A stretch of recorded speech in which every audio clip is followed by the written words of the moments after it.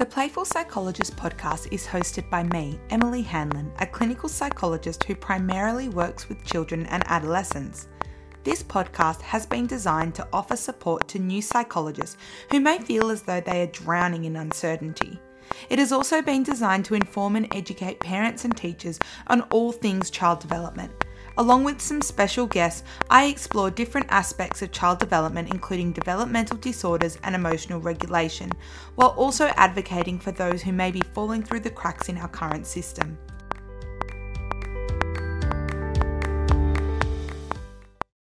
Hey guys, and welcome to this week's episode of the Playful Psychologist podcast. Today I wanted to chat to you guys again about, being a sibling of someone with a disability. So obviously, you guys know by now that I have a younger brother who has autism. He's 5 years younger than me, and I've been really open, about sharing my experiences growing up as the typically developing sibling in a disability household. And it can be really, really challenging. And I shared a post recently, on Instagram that kind of explained this a little bit more. But I wanted to talk about it because recently I've gotten a few questions about glass child syndrome and what that is, and how we can help these siblings. So basically, glass children by definition are siblings of a person with a disability, and the word glass is kind of representative of people tend to see right through the typically developing sibling and then only focus on the person or the sibling with a disability. Glass is also used because the glass children appear really strong, but in reality they're not. They're falling apart and no one just seems to notice. They just absolutely fly under the radar. So I wanted to share again some of my experiences being, the quote-unquote glass child in a family, and talk about my experiences and how our society just lets the typically developing sibling kind of fly under the radar, and how important it is that we flip that narrative and don't let that happen. And then I'll share some things that we can do as parents to help the typically developing sibling in the family.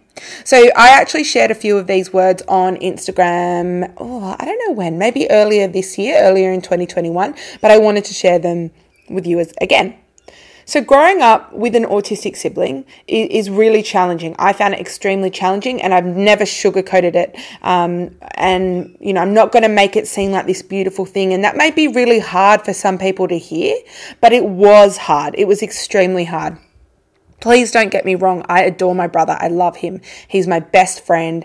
I named my son after him. My son's middle name is Richie. My brother's name is Richard. But growing up with him was not the Hollywood story that people hope to hear. Now, obviously, there are amazing things about having an autistic sibling, and I speak about those things all the time. But like I said, I love my brother, but today, is more so shining the light on siblings, not the person with autism or a disability. Because I also feel the need to open up the conversation about some of the challenges that siblings experience when they're growing up in an autistic family.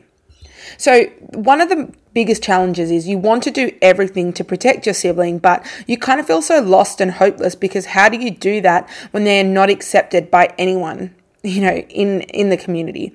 My brother went through his entire school experience without one single friend. Some days he would come to us and say he hadn't had a chance to speak to anyone all day. Can you imagine that? Can you just for a second imagine that? You go all day and not one word comes out of your mouth because no one's bothered to have a conversation with you.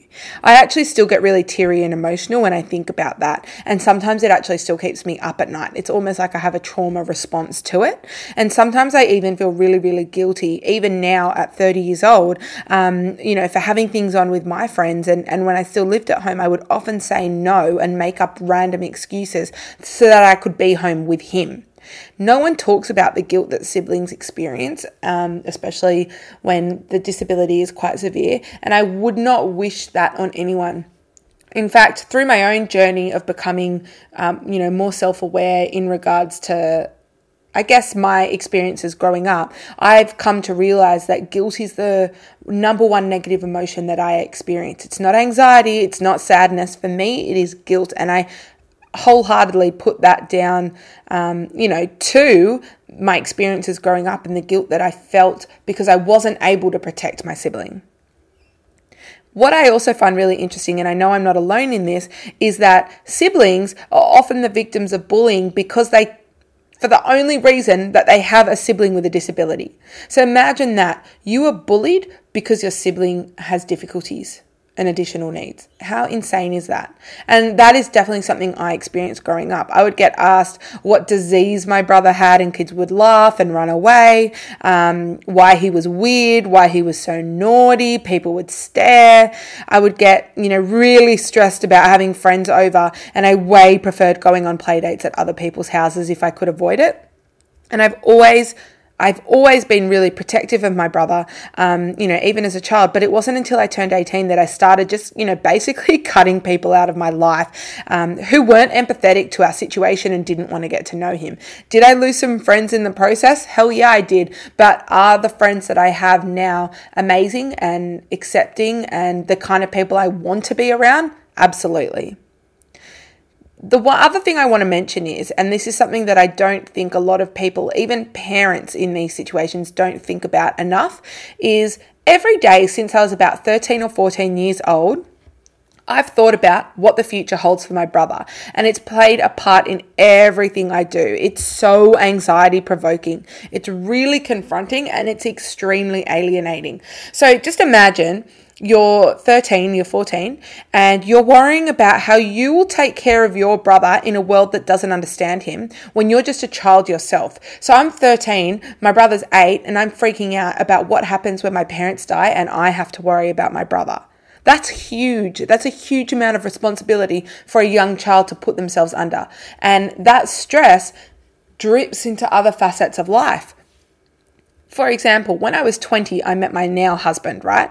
And I felt like once I realized that it was quite a serious relationship, only a few months in, I felt like I had to have this really clear, confronting conversation that there will come a time when my brother will have to live with us. And that's not a conversation you want to have in your 20s with someone you've been dating a few months. But for me, it's kind of like I would rather know now whether he's in for the long haul or not. And I'm obviously very grateful and very thankful and extremely blessed that he loves Rich just as much as he would his own sibling. But again, that conversation to have when you're 20 years old. I don't know how to respond to that. Sorry, Siri. When you're 20 years old is not something that you want to be having. It's just not.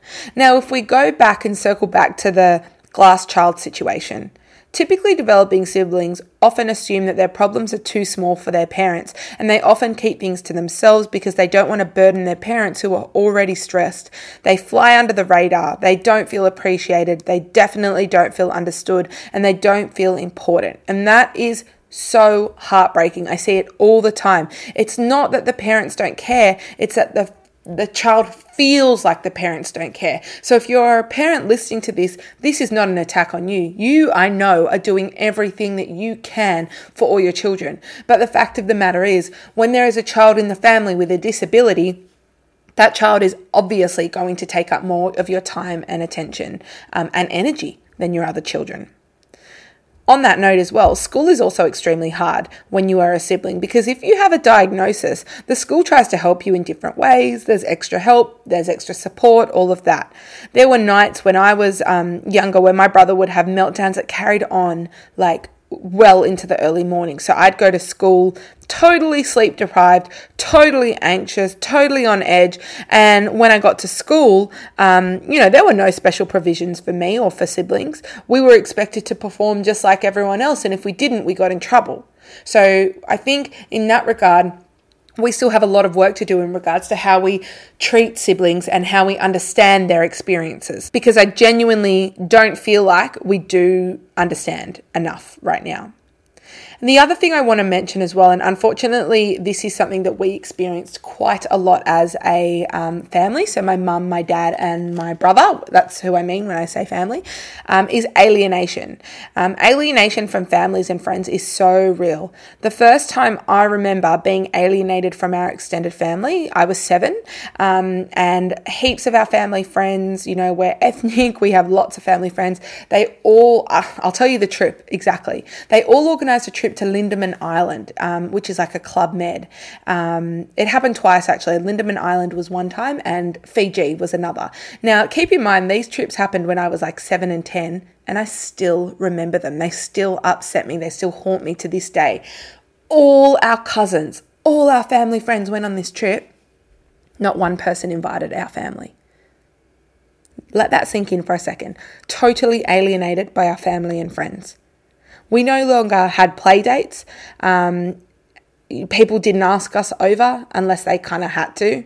And it really caused a sense of shame and frustration. And it's quite unhealthy for the family to experience, because we say over and over again, it takes a village to raise a child, especially a child with additional needs.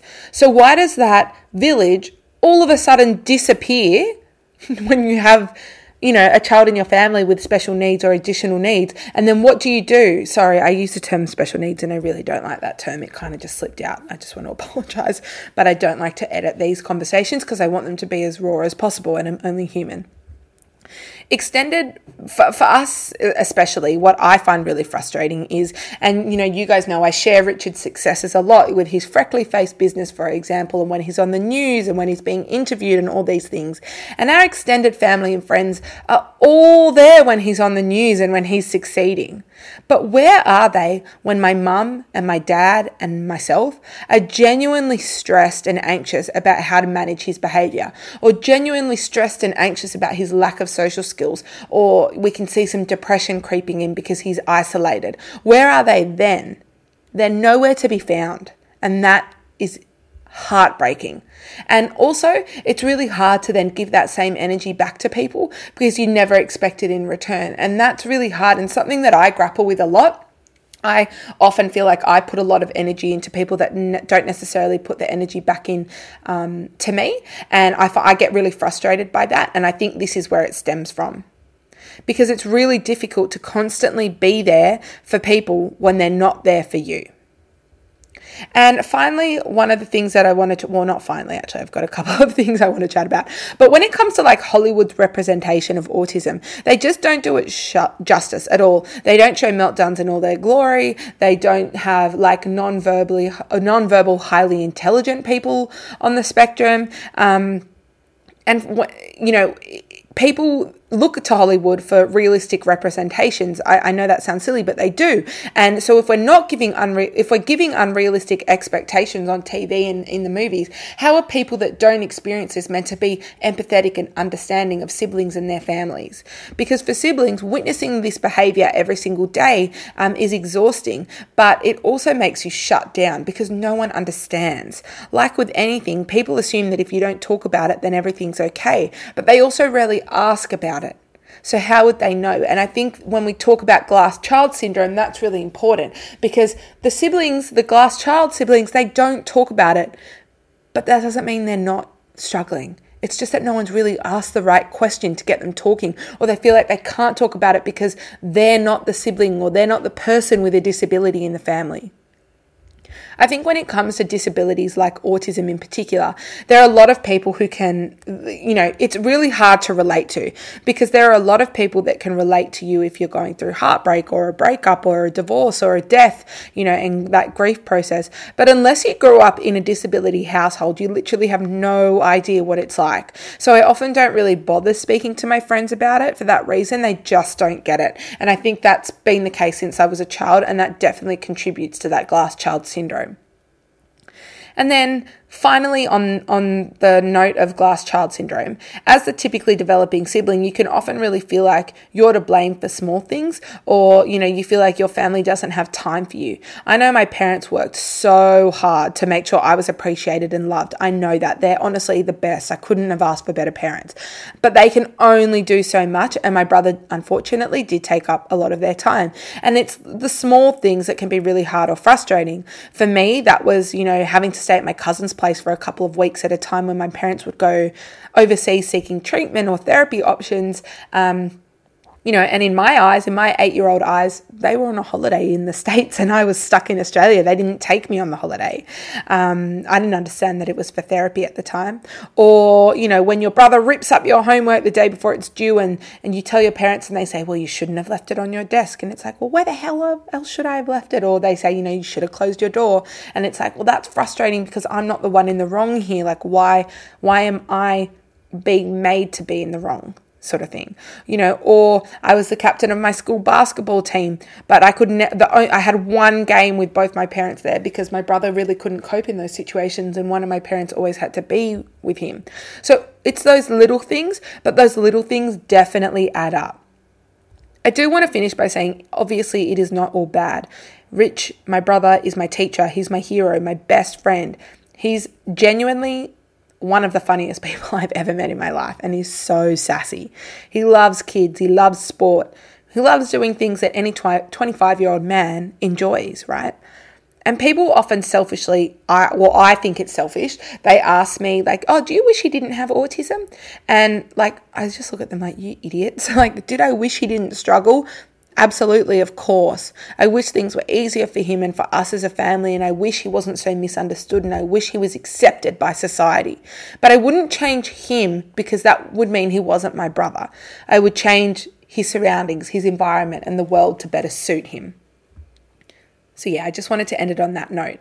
If you do have a typically developing child in your family and you're a parent listening to this going, oh, what can I do to help, avoid that glass child syndrome?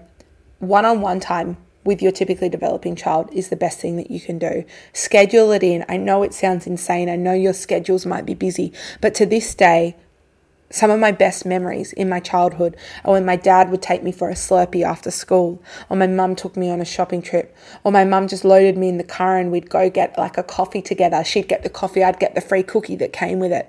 Those memories that I have one-on-one with my parents are some of the best memories and some of the only things I remember from my childhood.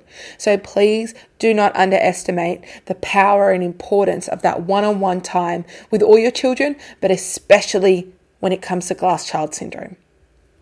Anyways, guys, I hope that was beneficial and I hope that was useful. And please let me know if you have any questions. You can always email me, which is theplayfulpsychologist@gmail.com, or you can DM me at theplayfulpsychologist on Instagram. I hope you have a great week, guys, and I'll chat to you soon. See you later.